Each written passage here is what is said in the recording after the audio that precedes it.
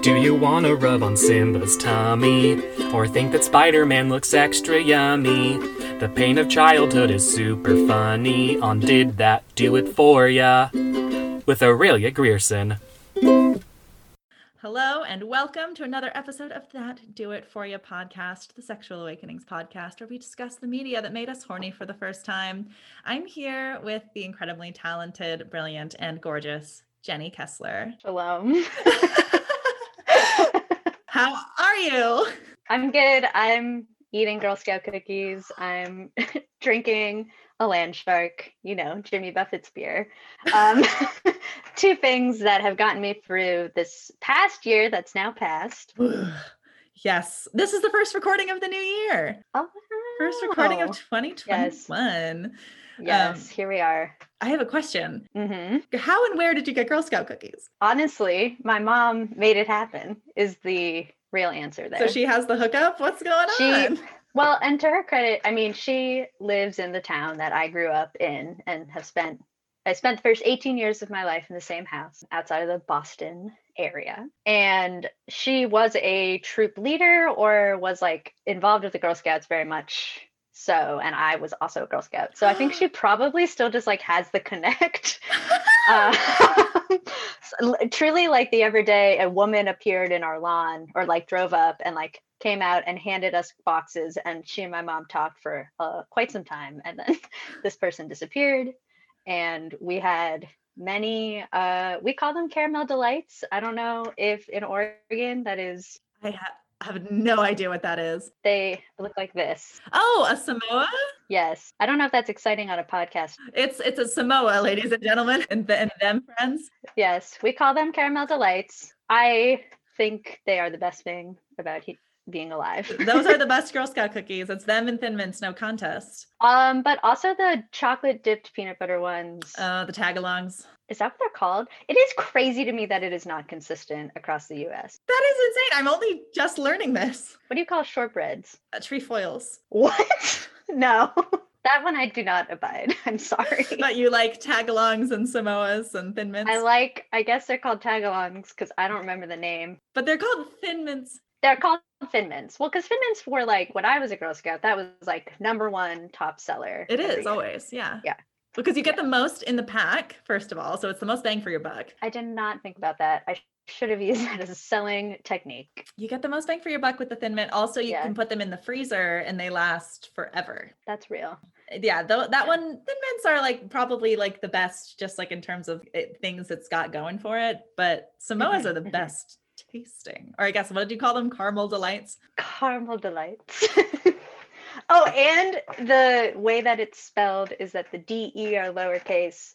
So D and then the L is uppercase. That sounds so on brand for the Girl Scouts of America. Oh my God. Well, okay, wait. Yes. Did you know that I wrote a play about Girl Scouts loosely? Is it the Cabin 12? Yes. Did I get the number right? Yes, you did, because that's the age of the Goyles. I think that's the age I went to Girl Scout camp. Me too. Like, roughly.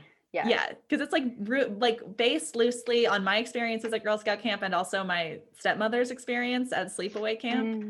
Mm-hmm. Because we both were like, didn't have gay awakenings at like my stepmom, who you've met. Yes. Is, well, I mean, a friend of mine once described her as both Cheech and Chong. Oh, yeah. And like in the fusing of the two, like ascended gender in that way. Yeah. I took a gender studies class in my third season of college.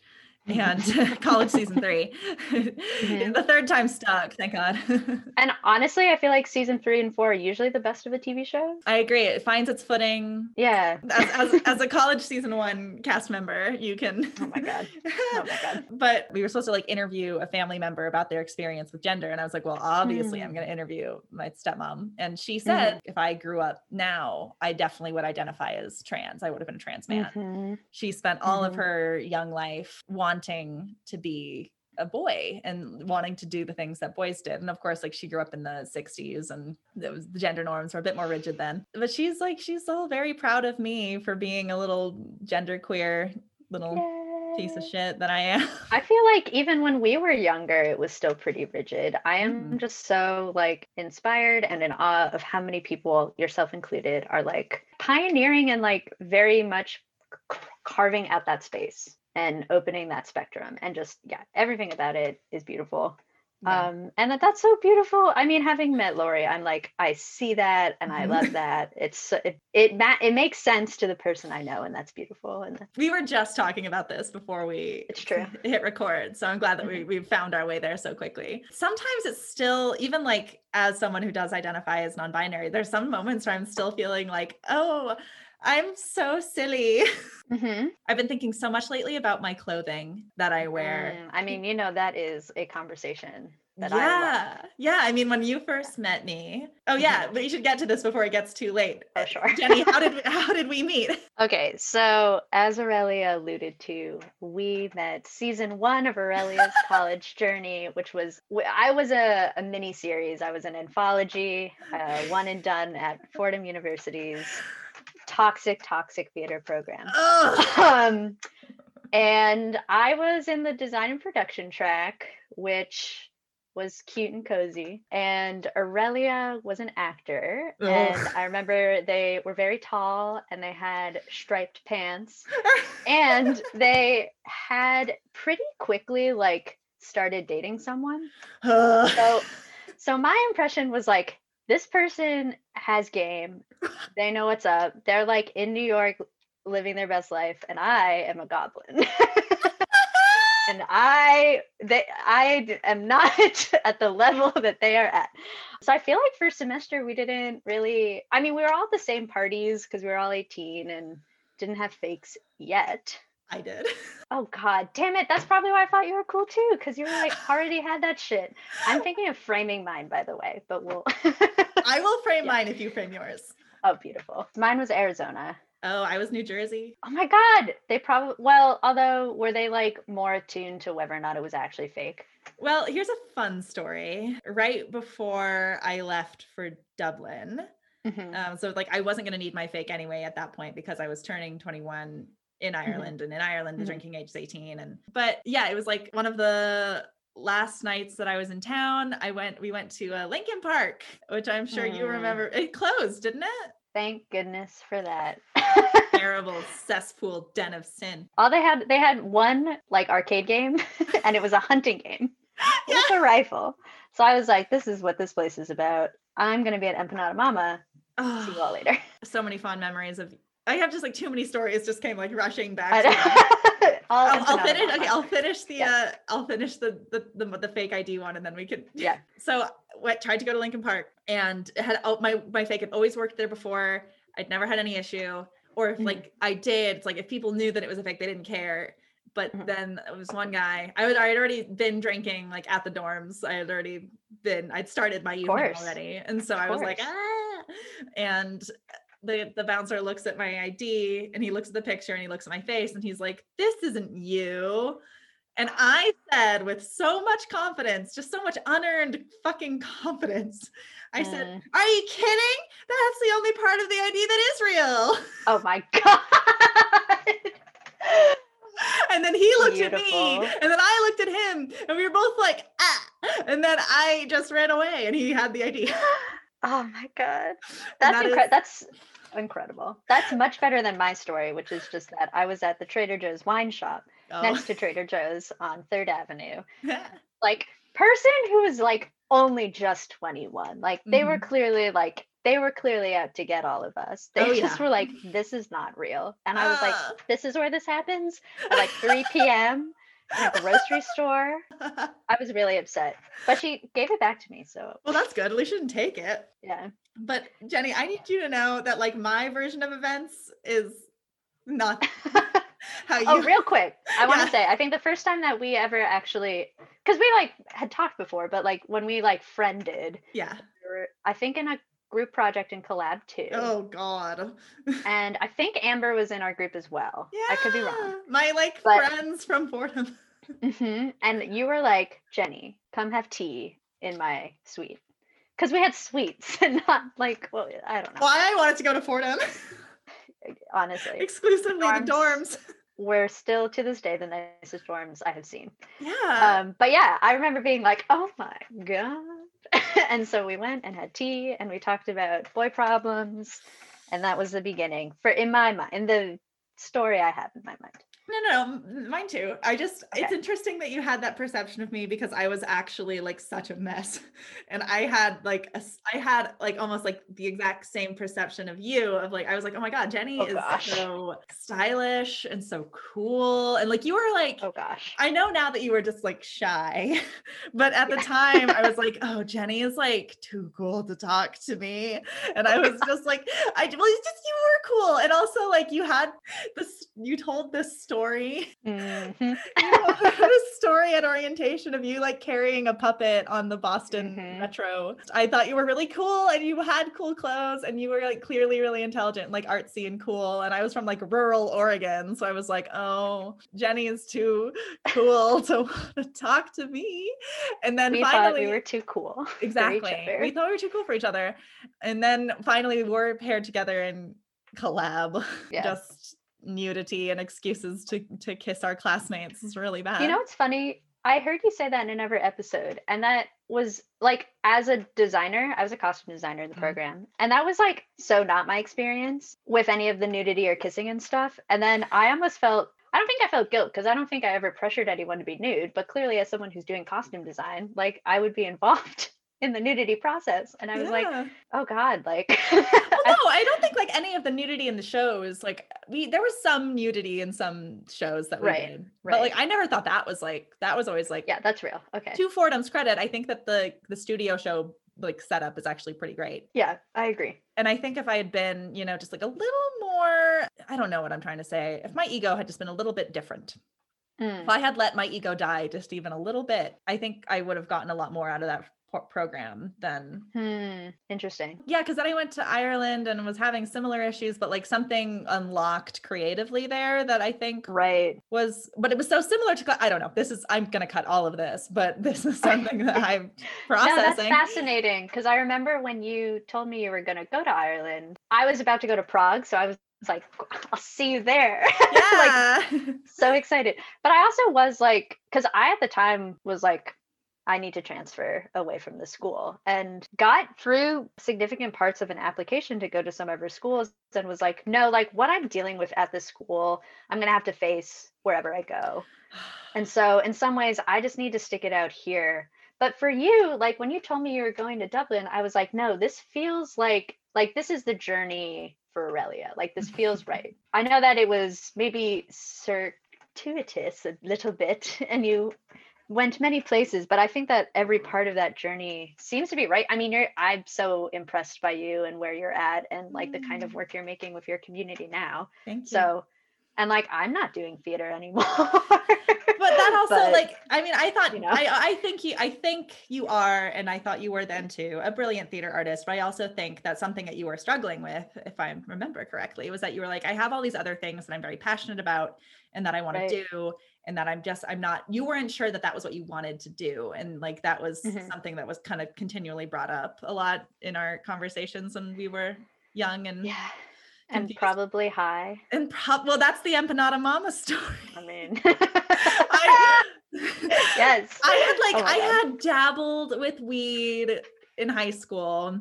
Of course. It's impossible not to, like with the family I have and in the place where I grew up. But like, I didn't get like into being high and smoking weed until our friendship. And I'm so honored. No, really, truly. I mean it from the bottom of my heart. It was like some of the best times of my life. I have this memory of like being on one of the couches in someone's dorm room, just lying on my back, and you were there, and I think like my hand was like touching your hand, and my eyes were just going like and we were waiting for Empanada Mama. We were waiting for empanadas to arrive, and I just was like, oh, this is taking forever, and I was just rapid eye movementing on the couch. That was very weird for me to show up at Fordham and suddenly be like the stoner person. Like, because I smoked a fair amount in high school, but I also was super type A and was like, I need to get into Columbia. Didn't happen. For the best. But so then when I showed up, and I remember some of the first parties, like, I don't even know. I just feel like somehow that became a thing for me. And I brought a lot of people on their first weed journeys and sung some lullabies to people that were a little too high, and were hotboxed a lot of those bathrooms. Oh man. Um, Oh no. yeah. Yeah, but I really, something I do really respect about you and something that you just said I want to circle back to is that I think you did have the good sense to understand that like any problem that you were having at Fordham was going to follow you. I did not have that good sense because all of my problems followed me to Ireland. The only difference was that I was in a training program I liked better. Yeah. Like, that was all. Yeah. I mean, we learned those lessons in different places. Like, Yeah. for context, I was at a very conservative, intense Catholic school for high school. And my junior year had a breakdown and went to my parents and was like, I cannot go into that building anymore. I need to transfer. And I transferred to another high schools. And when I transferred, then realized how much of it was inside me that I need to work through. So I think I had already learned that lesson a little bit by the time I then got to college and was like, what do you mean we're still dealing with this bullshit? Yeah. I thought I was going to be 18 and get laid by some beautiful individual. And that didn't happen. Yeah. Well, it happened, but it wasn't, you know, It necessarily wasn't the way I pictured it. Yeah. Oh man. Oh man. Yeah. My educational journey was long and sometimes I have shame about it, but then I like realize it's like, oh, no, actually I'm doing okay. Oh yeah. I'm exactly where I need to be and things worked Absolutely. out for the best. And I just like, you know, I think that something that I really had to unlearn from my Fordham days was the kind of classism I held about college and like educational systems and what it meant to like take time off and like, because ultimately my whole like early 20s to mid 20s was a very like intense, long mental health escapade. No, I completely agree with that. I think discovering, and I was so upset with myself how much pain I felt when I didn't get into the Ivy Leagues I applied to, and I didn't get into Northwestern. Because I loved Chicago, but I was like, of the schools, this is the one I like the best. Well, But it's not my favorite. No. But I had put so much care into that. And I was just talking about this to my mom very recently, where she was like, it was weird because I bought you a book on like taking a gap year. And like, my mom saying this, like, she believes that gap years are so healthy. And I was like, girl, you should have pushed that harder. I know. I can't believe my family never once was like, maybe you should take some time to like figure your stuff out, because I was such a naive little asshole. I was like, I'm going to go to New York and I'm going to be on Broadway. And at age 18, you're going to show up and like Lana Del Rey and become famous. Like, well, now it's like I don't even like acting anymore. And interestingly enough, to circle it back to what we were talking about, I think I look back at pictures from Fordham and what I see is a very queer person in a lot of pain. That program was so, so riddled with all the isms you could imagine. And I think after graduating, learning about the ways that like racism was so rampant, it's disgusting. And I think similarly to that, the homophobia in the program was so rampant. And I remember I would always be like confused about that because I'd come home and people would be like, well, you're in theater, so it's probably very gay. And I was like, I don't know, like it feels weirdly very heteronormative and like very vibey and like I don't know. I totally agree with that. Like it was just such a, that could be a whole podcast. It's a whole different podcast. I mean, it was very much like a space that served cis gay men.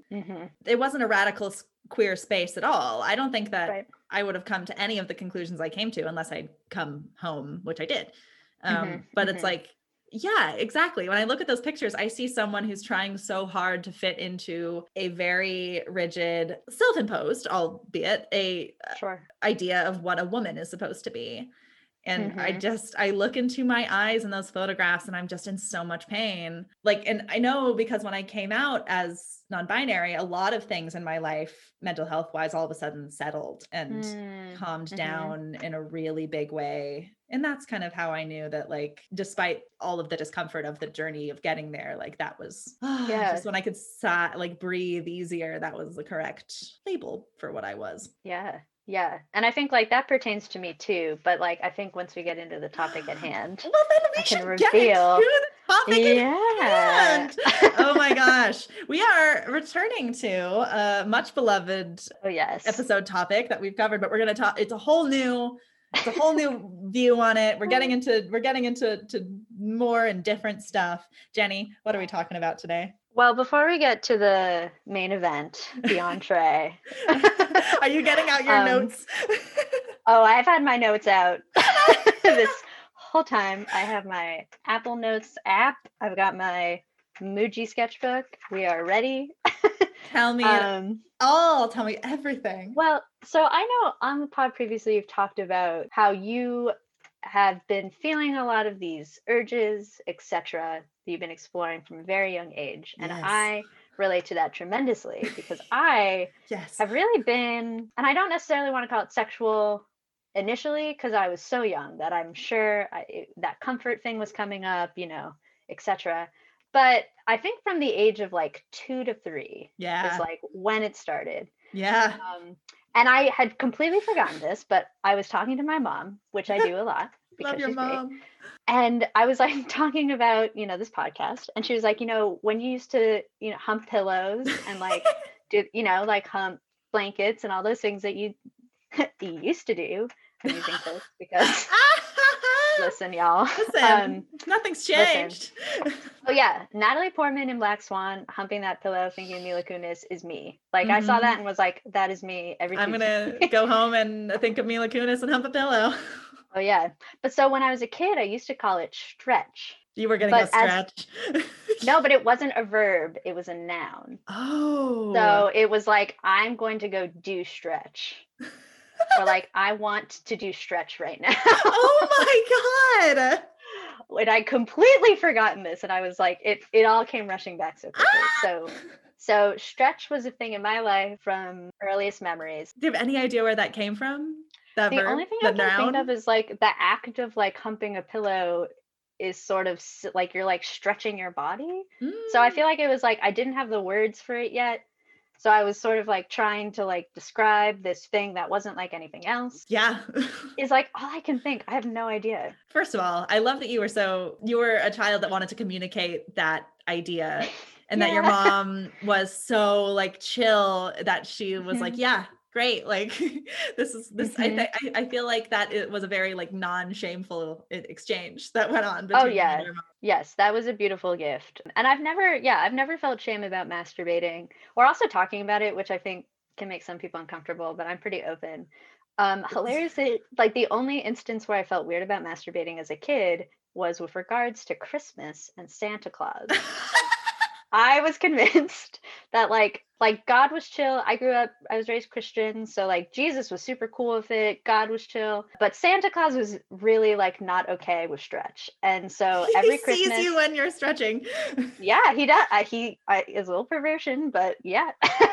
But so like Christmas would pass and I would get presents and etc. But I'd be like, that was a close call. I gotta abstain this next year because I'm gonna be put on that naughty list. And I think looking back on it, I think it was something with the term naughty. Like I think because that was what was used, that I was like, this thing feels like I don't really know what's going on, but I associate it with this other word. Yeah. So January I would be like very good, and then by February everything had built up, and I was like, I got to do it. I gotta stretch.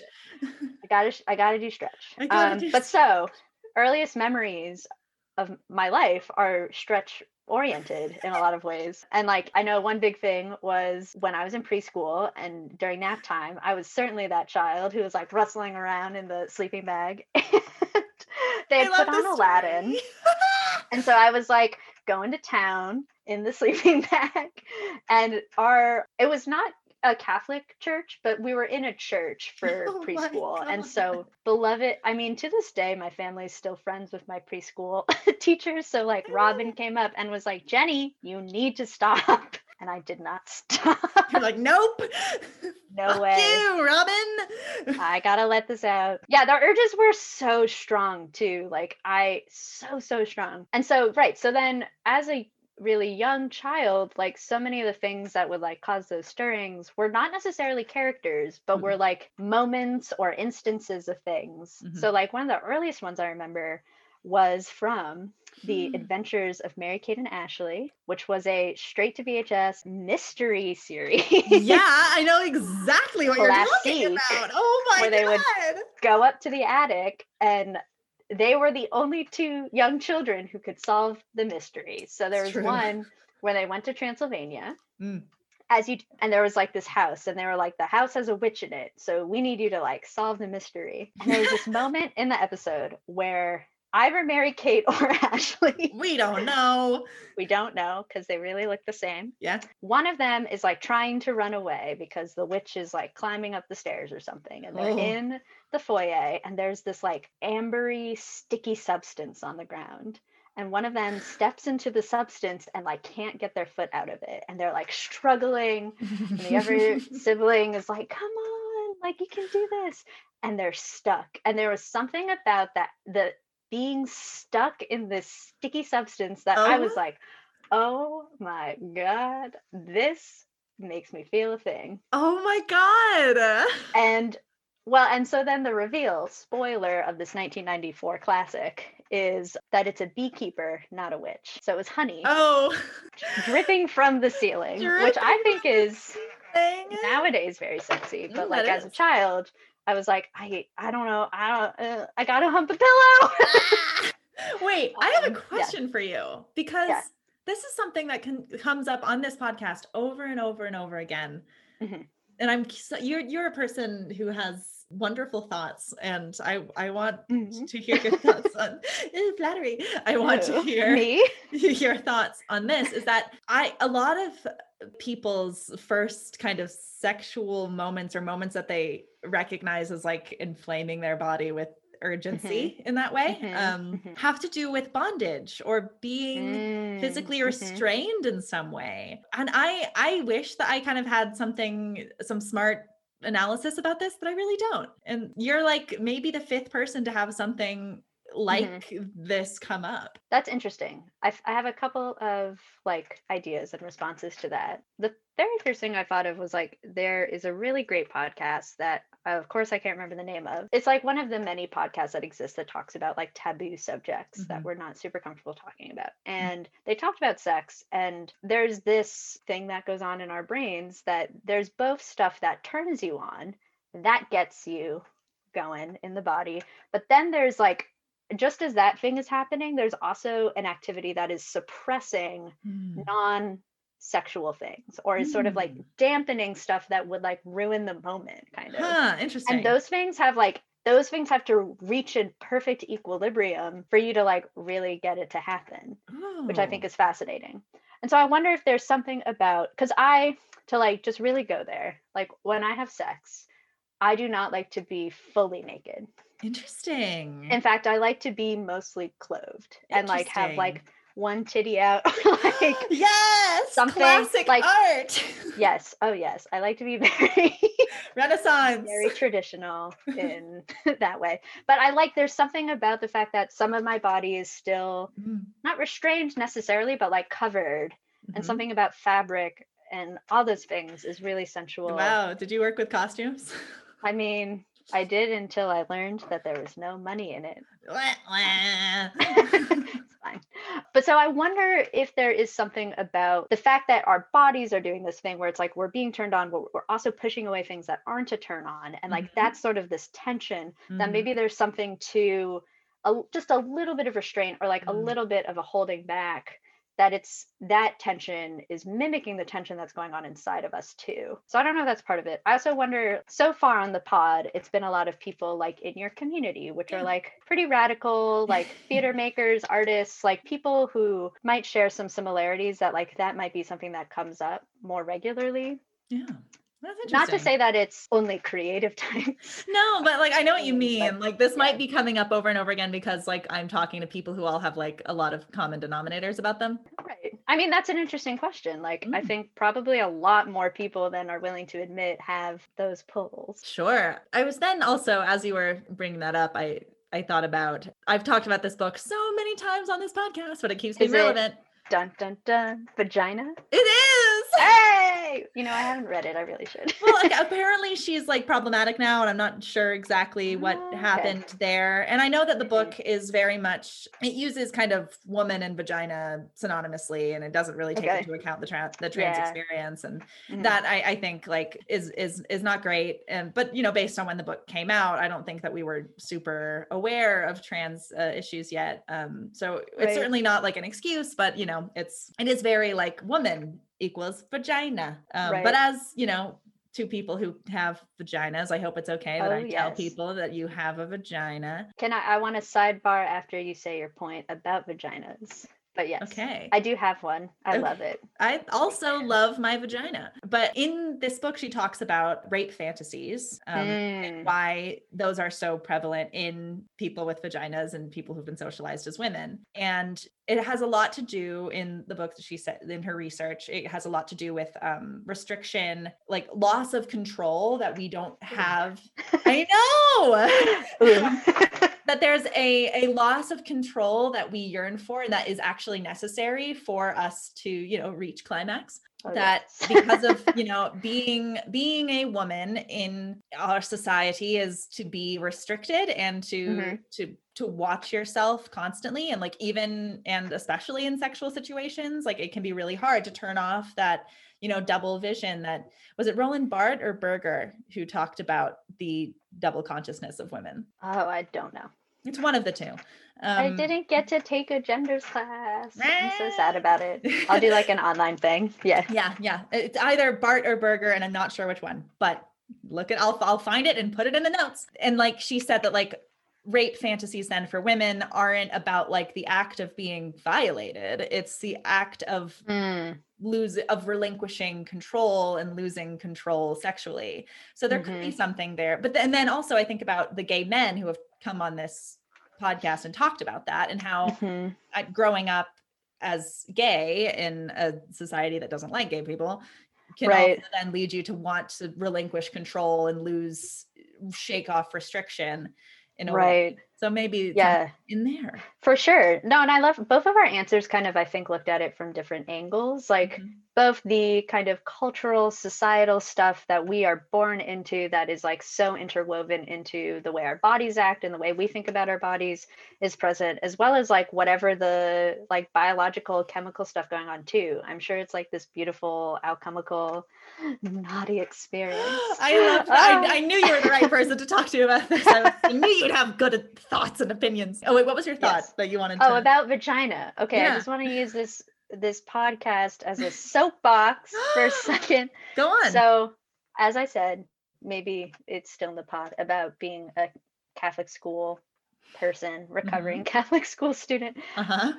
I took Latin, and I love Latin, and I think that language also gets me going. Yeah, so, love it. So we talk a lot about our body parts using Latin. And so the term vagina often isn't known is a scabbard or a sheath.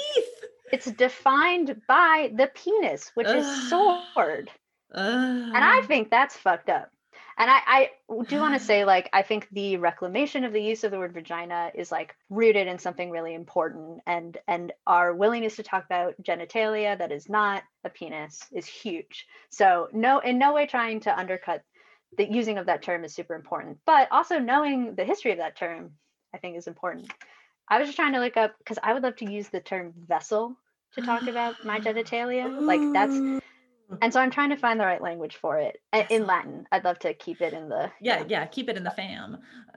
So that's amazing. Well, I knew that vagina meant sheath, and I never really kind of thought about that in context of like, oh, that is it's like where the penis centered around the penis. Yeah. I don't know. I do recommend the book Vagina, though. It talks a lot. It has like a fun history of cunnilingus across different cultures, which is really interesting. I have to remember to breathe during this podcast. Okay, wow. Okay, so we got Mary Kay and Ashley getting stuck in honey. Okay, so the next step, we've got collectively the U.S. Marines. Oh. So there was like this infomercial or advertisement that they would show at the movie theater that was of this like super ripped, like muscular individual free soloing up these red rocks with this voiceover that was like, be there for your country. And then had like these like projections of like Marines doing Marine things, and like the body is like sweating and it pulls itself up to the top, and like they like stand on top of the rock, and then suddenly they like turn around and they are engulfed in this like tight, super clean, starchy Marines outfit, and it says US Marines. Wow. And this ad is like seared into my mind. And I think for me, there was something about like the fact that it's the person's in no way naked, but it's like there's lots of muscle and skin and like stuff showing. And then they get pulled into this there outfit. it is again. Yeah. And I mean, that was like part of Stretch for so long. Oh my God. My goodness. That's so interesting. That's interesting. Yeah. We got US Marines. There's other stuff like of that nature where again, it's not even like a character. It's more like just these situations, things going on. It seems like a lot of little bit of restraint is involved. I don't know. Yeah. But that brings us to like the main event here. When you said what you were going to talk about, I laughed so hard. I'm so glad. So yes. So as Aurelia already mentioned, this is, part of The Lion King. Very good movie. Real quick, did you know it was not originally a musical? No. It was a straight, not play, but film, song music. No. The music is what makes it. Right. Well, because the producers were like, this is boring. Yeah. This is not fun to watch. And so they put in a bunch of bangers. Well, and then what was crazy is they were like, yeah. So I think the partner of one of the producers was like, make this a musical. And the producer was like, oh, what a great idea. But they did not reach Elton John for a super long time. Paul McCartney was on the list. ABBA was on the list. Like an insane long list. And then they connected Elton John to Tim Rice. And we know the rest is history. Wasn't Alan Menken in there too? I think so. Yeah. And I mean, it's just crazy to me that it was originally like ABBA. Talking Lions. If it had been ABBA, it would not have been as good. I still would have probably liked it. Oh yeah, sure. I love ABBA. When I go to karaoke, I have like a rule. I will only sing ABBA and Like a Virgin. Oh. Those are my interesting. I go to because everyone likes it. Of course. I do. I believe in A Thing Called Love. It's a good one. As a classically trained soprano too. Still reaching for those high notes. Believe in myself. Okay, but we're really gilding it. We got to get to it. Okay, yeah, so my big crush was none other than Timon, the beautiful little meerkat, living his best life. So have you listened to the episode with Dante when he talks about the Lion King? So yes, and I was telling my friends about this podcast, and one of them was like, oh, well, I want to answer this question. And who it was for me was Nala, but specifically this one moment. And I was like, you just got to go listen to the episode where the person's like, we talk about that one moment. Yeah.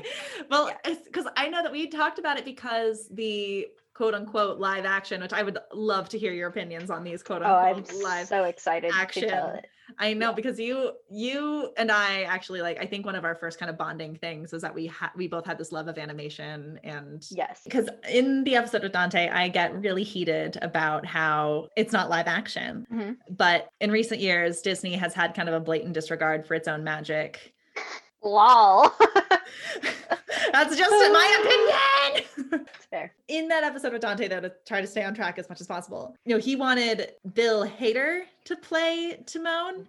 And I was like, actually, Bill Hader couldn't play Timon because Timon is canonically queer. Yes. And I believe you said the queer cat. He's a queer cat. Yes, that was the joke that I was getting to. Thank you very much. Oh, I'm so sorry. Here, no, listen. No. I like when a joke of mine gets so iconic that it's repeatable. Honestly, your brand. But yeah, so Go on, tell me. I guess Mhm. let me refer to my notes. Yes, please. What exactly for Timon did it for you?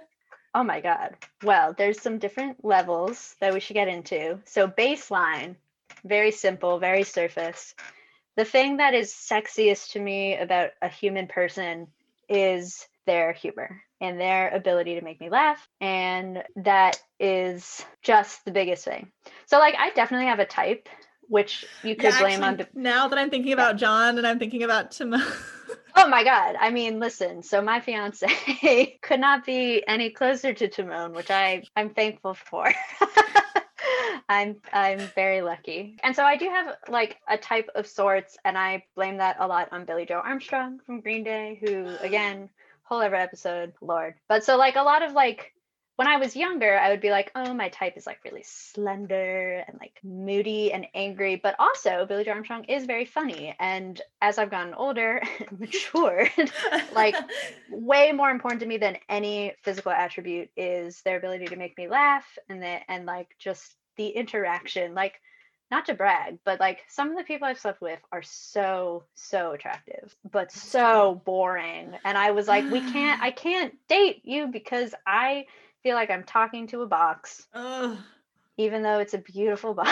yeah. But you know, so like, and I think that is really encapsulated in the character of Timon. It's not just a humor too, it's like a somewhat sophisticated sense of humor. Yeah. Like Timon is like correcting Pumbaa on like the proper vocab to use. The way he's describing the grub as they like approach the log and is like, oh yes, the cream, oh it's scent of pecan. Like it's just the sense of humor there is like pretty like, you know, it's a kids movie, so kids Yeah. still get it, of course, but it's like it's a little, you know, it's different from my least favorite humor, which is slapstick. Oh, you're not much of a physical comedian? Oh no, which is funny because I took a vaudeville class and I also taught a vaudeville class. Yeah. But Yeah. I can't like Home Alone, I truly hate. Oh my God. Cannot watch it. But words, ooh. So that's the like first level is like they make me laugh. My vagina is inflamed. Nice. Well, that's interesting too, because I also value that a lot in my friendships and like laugh a lot with my friends. But I do think like it's something I think about like with when gossip or shit talking or that kind of thing. Like there's a vulnerability you have with that person where it's not necessarily sexual in nature, it's more about a bonding of a different type. Yeah. So like that is still totally present in my friendships too. I think there's like a way of flirting that is funny, like using humor to like It's the get only someone way to I like flirt. you. It's the only way I flirt. Oh, It's the way yes. I've gotten out of all my therapy. It's but as you Yes. say this, and as like it's got definitely like has me thinking like the way that I laugh with you, wow, a bunch of moments in my life are like coming into context. Like, because I'm like you in that way where I like one of the biggest things I look for in a partner is a sense of humor that feels compatible with mine and that, you know, makes me laugh. But now that I'm thinking about it, there've been people that I've been not with or like have wanted to be with me, Flicks, right, that have made me laugh, but just not in a way that felt sexual. And that's interesting. Yes. There's something about, I mean, Freud is both literally dead and like from a psychoanalysis perspective, quite dead as well. Yes. But the conversation that he started around like laughter and climax, I think is really interesting fodder and is like something to explore. So wait, what's the second layer? Okay, so I realized that like a lot of your previous guests have done a really smart thing and they've like watched the movie that they are about to talk about. It's and I was Lion like, King. well, yeah, but key here is that what was very significant to my development of my crush on Timon was actually The Lion King 1.5. Yes. A great film, firstly. Great movie. A straight to, I believe, VHS and DVD sequel of a sequel. Still so good. Yes. But so I was like 20 minutes before we got on this Zoom call was like, oh, I should really revisit this quickly because this was a very big part of it. And in watching it, I only got through, obviously, like 15 minutes. But in the first sequence, well, firstly, they go into like the Mystery Science Theater 3000 riff of like, I feel like it's literally a ripoff. Like, I don't know. Yeah, but they have this, which is very funny and engaging. And then they get into Timon's background. And the way they characterize meerkats are like these super neurotic, so like tightly wound individuals who are so scared of everything and like communally are like freaking out. And I'm like, this is my family. This Oh, is my culture. This is what I grew up in. And then Catholics. like Catholics, and also like my dad's whole branch of the family are like New York, Italian, situation, you know, and like I just was like, oh yes, because also like I'm seeing myself here. There's a literal QVC joke in the movie, and I was like, this is my aunt. This is like what this is about, because I wrote down some quotes. Yes. Specifically, when Timon's mom is like rescuing Timon from the hyenas, also voiced by, I forget her name, but the voice of Marge on The Simpsons. Oh, really? And she's like, yes, I screamed. I was so excited. But what'd she say? Did you do? Oh, she said, what are you? Are you a Meshuggah? And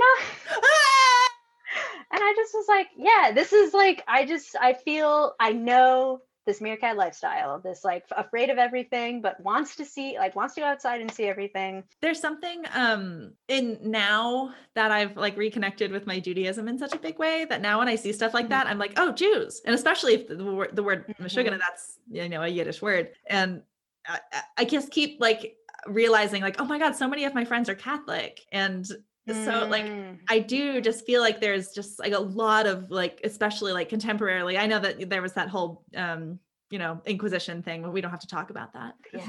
So historically, maybe not so much, but I feel like in contemporary culture, like, I just feel like there's this, like, our cultures are so like parallel and like side by side with each other and have so much in common. And I love that. That was just my little. Yes, I agree with you so much. Like the Catholic guilt and the Jewish guilt and a lot of the relationship to magic and religion, the relationship to all those things are so close. So like what is the subtext here for the Timon stuff is like they are like Jewish Americans in New York, like this colony of meerkats. That is absolutely correct. Yeah. Something that like has come up this year. I don't know if I told you about the anti-racism workshops that we essentially led with the faculty at SOU. I remember you told me about one because it happened and then immediately you like had to evacuate. Happened. Yeah.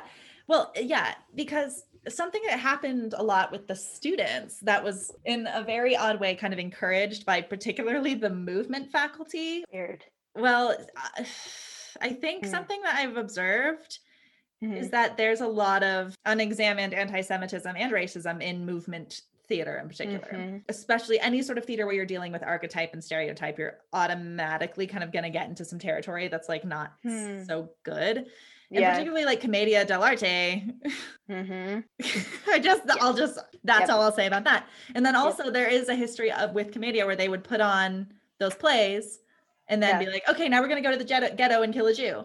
Like that would be the part of it. So I like brought it up, and I brought up that like you let students sit in your green room and put on New York accents and complain. And they think that that is the peak of comedy. And I sat there and watched them imitate family members of mine. And that was so hurtful. Yeah. And I felt like every time I like brought it up, I felt crazy because people would be like, no, it's just New York. And I'm like, well, yeah, but who lives in New York? It was just this really kind of painful thing that was like, I saw happen over and over again. And I would just feel so ashamed of my aunts and my uncles who sounded like that and who behaved that way that I thought was so wonderful. And I just like loved so much. And then just to see it be like, with these like Goy students be like, no, this is like how this is me demarcating someone who's annoying. And do you think that part of that is because like, because I was listening to the episode with you and Amber and you were talking about like the erasure of Black Jews. Do you think that part of it is like because people think of Jews, they're sort of like, oh no, but it's okay for us to tease these white people? Oh yeah, absolutely. And like in my speech that I wrote for SOU, I was like, you think of a Jewish person and you think of white people. And so your students think that it is okay to mock, ridicule, and impersonate a Jewish person when it is in fact not okay in any circumstance. And it has everything to do with the fact that Jewishness has married itself to whiteness at the expense of the Black members of our community. Yeah, that's so true where I grew up too. Like we were driving to my high school to look at it because I'm that person. And we were driving through like these towns, Newton, Massachusetts, that are very much Jewish, but are also very wealthy and like predominantly white. And I definitely then like built that association in my mind growing up. And it took a lot of unlearning to be like, oh, no, it makes a lot of sense that there are Black Jews. It makes a lot of sense that that was totally erased from my mind growing up. Yeah. I started writing a play called The Godless Garden. Ooh. Oh, I know. I have plays that are not about like puberty, I swear. But it's kind of about the point in history where Jews kind of had to make a decision of whether to, assimilate into whiteness or not. And there's like a Black Jewish character, a Chinese woman, and this newly immigrated family, and this woman who is too afraid to leave the house. Well, I'm excited for that. I'm exploring it. There was also another play I wrote about, the shtetl life that accidentally included like almost exactly a scene from Fiddler on the Roof that I didn't realize until I watched Fiddler on the Roof this year, and I was like, no. Well, it's good you had the realization. Like, I didn't do it on purpose. It was an accident. Yeah. Anyway, back to the damn. So let's get to level 3 of Timon. Yeah, what was the third level? Also, like, let's be clear, my feelings for Timon were purely sexual. Okay, great. It was not romantic. No romantic. I am not necessarily a romantic person. A lot of my crushes growing up were fantasies of like a one night of like perfect sex, and then I like go off to do an adventure next day. I love that.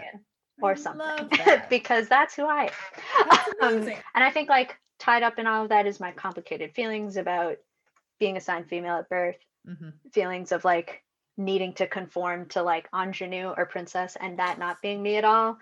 I think I pushed a lot of romance away because I was like, so yes, purely sexual, not romantic. Go on. Yeah. Tier 3. So we talked about this a little bit before we started recording, but I, in the past couple months, have been really asking some big questions about my gender identity.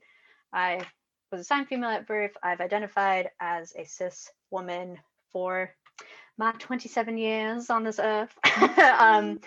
And very recently have been asking some big questions about that and feeling a lot of feelings about it. Not to this podcast definitely has a part of that too. Like, I think like in listening to it and hearing people like talk through like all these things, that's definitely been part of the conversation for me. But so I've been thinking a lot about it and so I should mention too, I'm super early on in this journey. So like, I don't really know where I land. Okay. But for so much of my life, I have felt connected to queerness and the gay community, and like, have always felt that a part of me was queer. But being a cis woman, I was mostly attracted to like male presenting people. And so I was always very confused by that. Was like, okay, well, like, I feel like I'm someone I feel gay. There's something about me, but like, I have a vagina and I'm attracted to people with penises mostly. And like, I don't know. I don't know. And I think while growing up and in high school, like that binary very much was the thing. Like we didn't really talk about being non-binary or genderqueer. And so I didn't really see myself in the queer community. And so was sort of just like, I guess, I don't know, I'm confused. And in these years where like amazing people are like taking huge steps to make that a known quantity and opening up that binary so that we now see that full spectrum. In seeing the spectrum, like I have been able to see myself and see my queer self there. I think in like understanding my identity and understanding how my gender is like beyond what I understood it as. Because we were talking a little bit about college too. And like, I have just never been to a party or really any social situation where I felt comfortable in a way that I, could just felt like I could be myself. And I always thought that was just social anxiety. I thought that was like, oh, I'm just an only child and I don't know how to interact with people. But in thinking about it, I felt so much pressure to act certain ways based on my assigned gender. And I think that was such a huge part of it, was showing up to these parties, especially where like sex was like all over the place. And I didn't feel like anyone could look at me and really see me the way I knew myself. Like I was like, I don't know, like I don't like to dress any way that makes me like sexy in the conforming standards. Like I just want to be myself and be weird and have people see that. And I think in like finally reaching this point where I can ask these questions, because I do think some of it too is like at some point I was like, oh no, I'm definitely bi, like fantasizing about Eva Green every moment of the day. So so I was like, okay, I am attracted to people of all genders. So I guess but then I would feel weird, like I was very, very concerned about being one of those people who like was sort of a tourist at like pride events, if you will, like an ally who's like, this seems fun. Like I just did not want to be that person. Totally. And so the idea of being, and I think there's also like, you know, with being bi or like feelings of awkwardness of like, and also like I've only been in relationships with like male presenting people.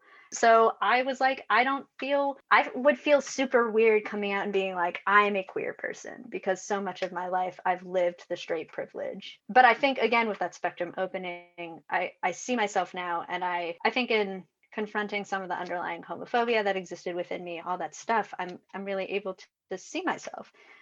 And the reason why this relates to Timon is like Timon is super queer. Like, oh my God, I was watching Lion King 1.5, and I was like, this misunderstood, like cute little NB definitely going on an adventure to like find themselves.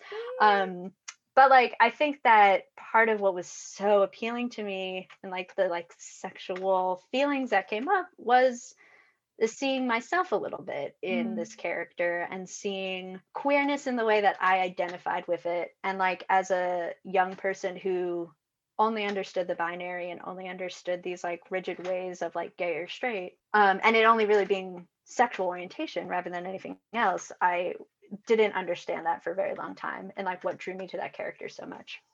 Because also like I am very attracted to drag queens.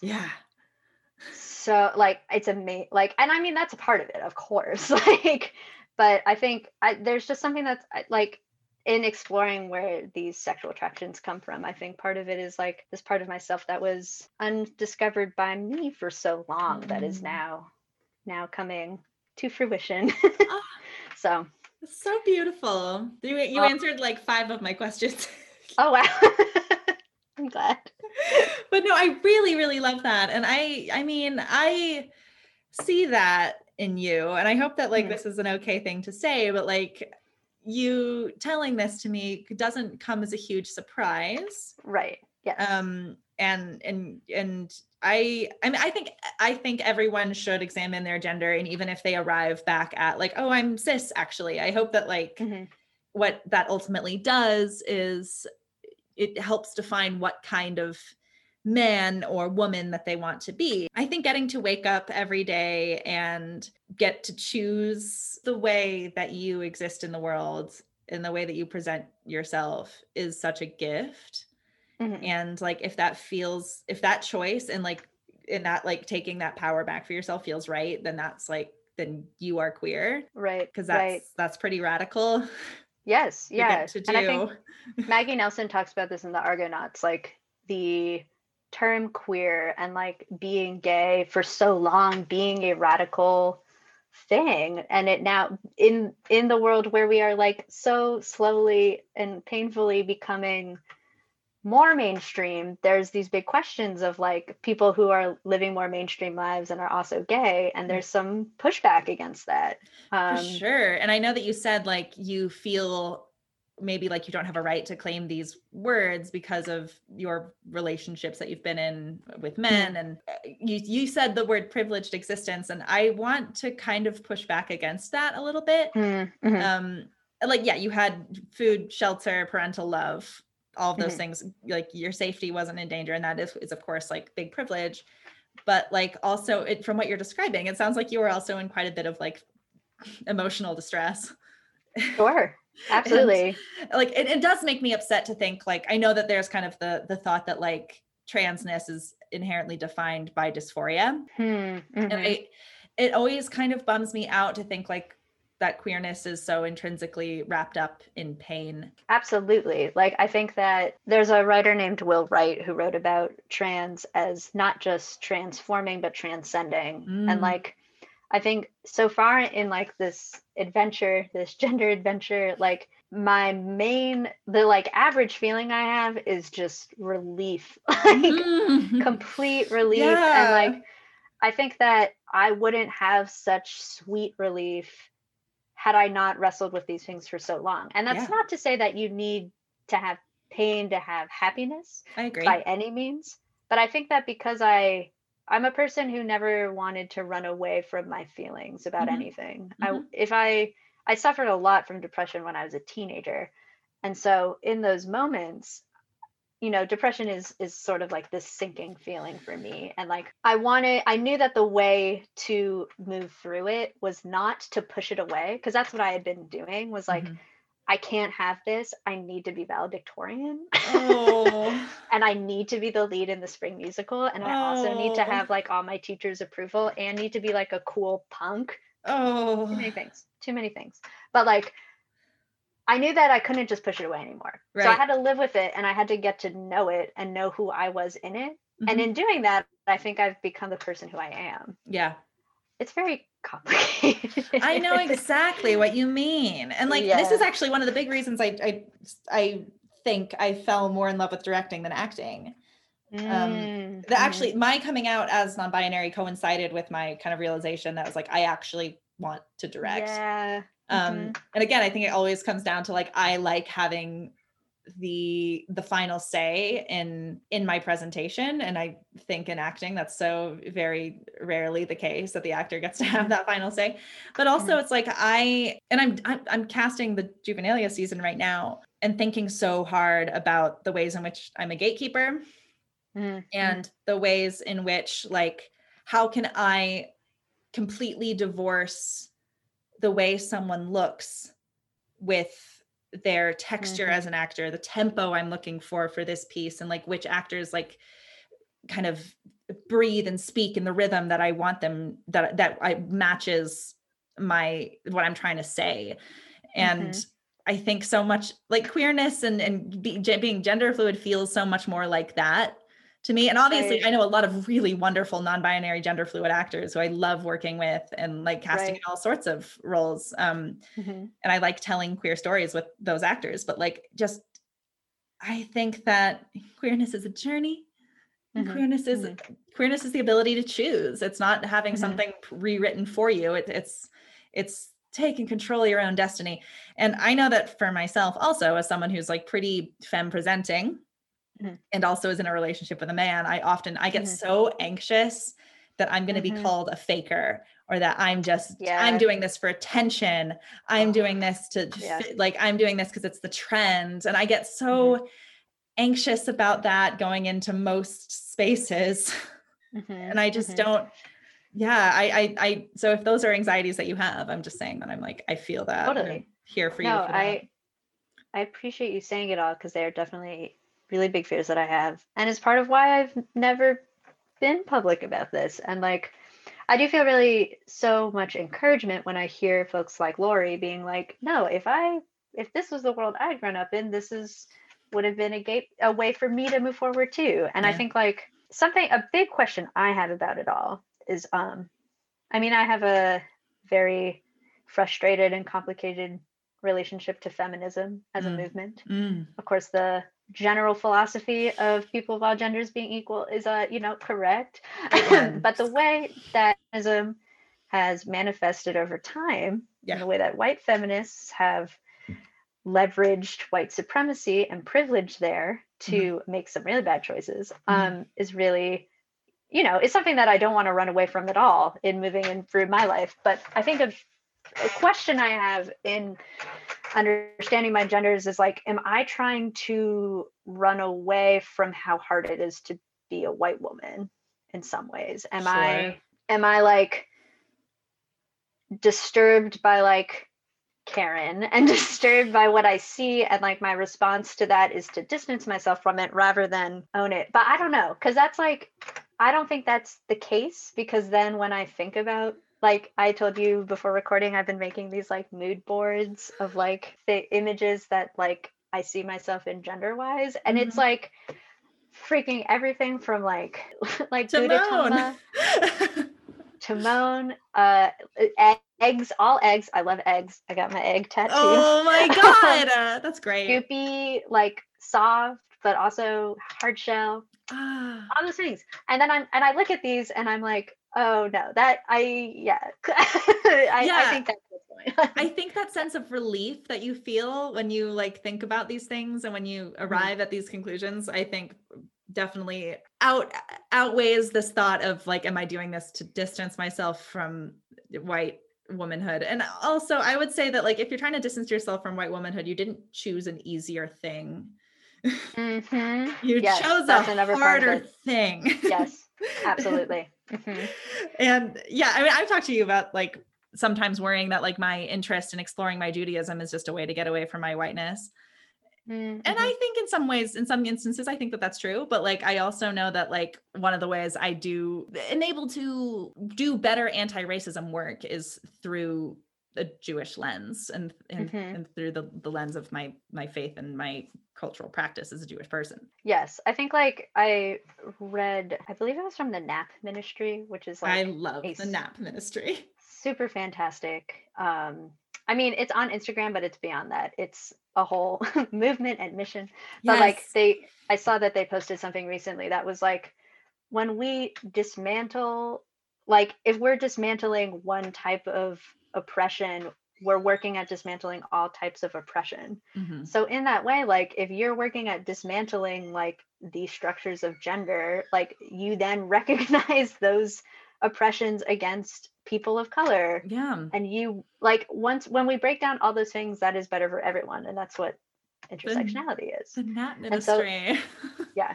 And I think that my main thing is like, you know, privilege is a spectrum like everything else. Mm-hmm. And I just want to make sure that in exploring my parts of myself that are maybe undermining privileges I previously held, I don't want to then completely throw away where I do hold privilege. I want to understand where that still exists for me and be honest about that and know how that's affecting everything else. Well, we didn't actually get to talk that much about Timon because we do have to start wrapping up. True. But we talked about a lot of other stuff, so I'm not particularly true. pressed.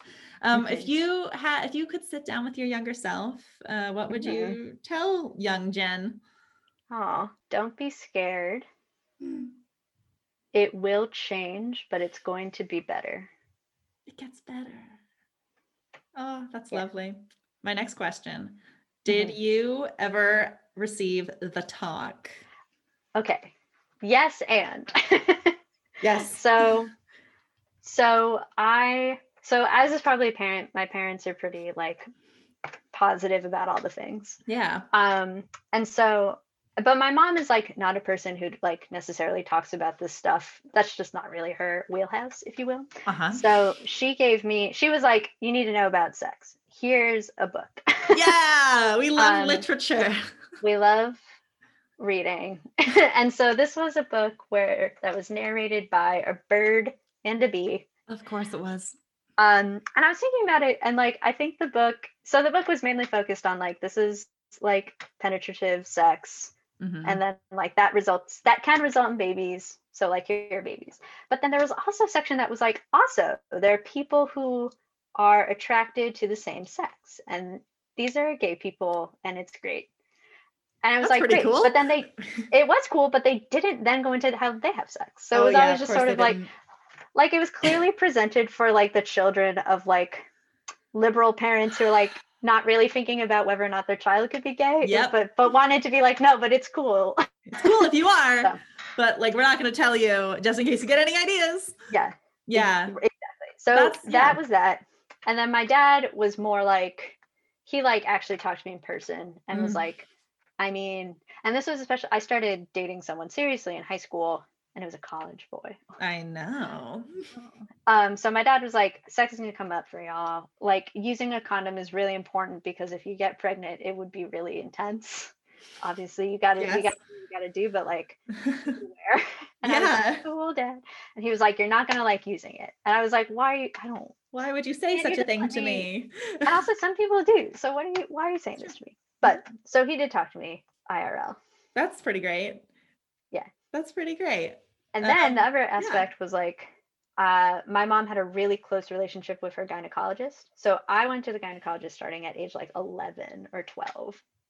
And then in there, I could be like, I've got all these questions. Ah!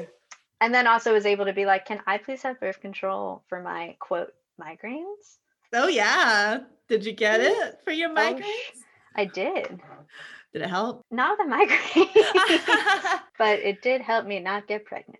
Good for you. God, I don't remember the first, like, I don't remember getting on the pill, and I don't know. When did I start? I've been on the pill since forever. You're born with it. I was born with a pill, maybe. No, I don't, that's not important. It doesn't matter.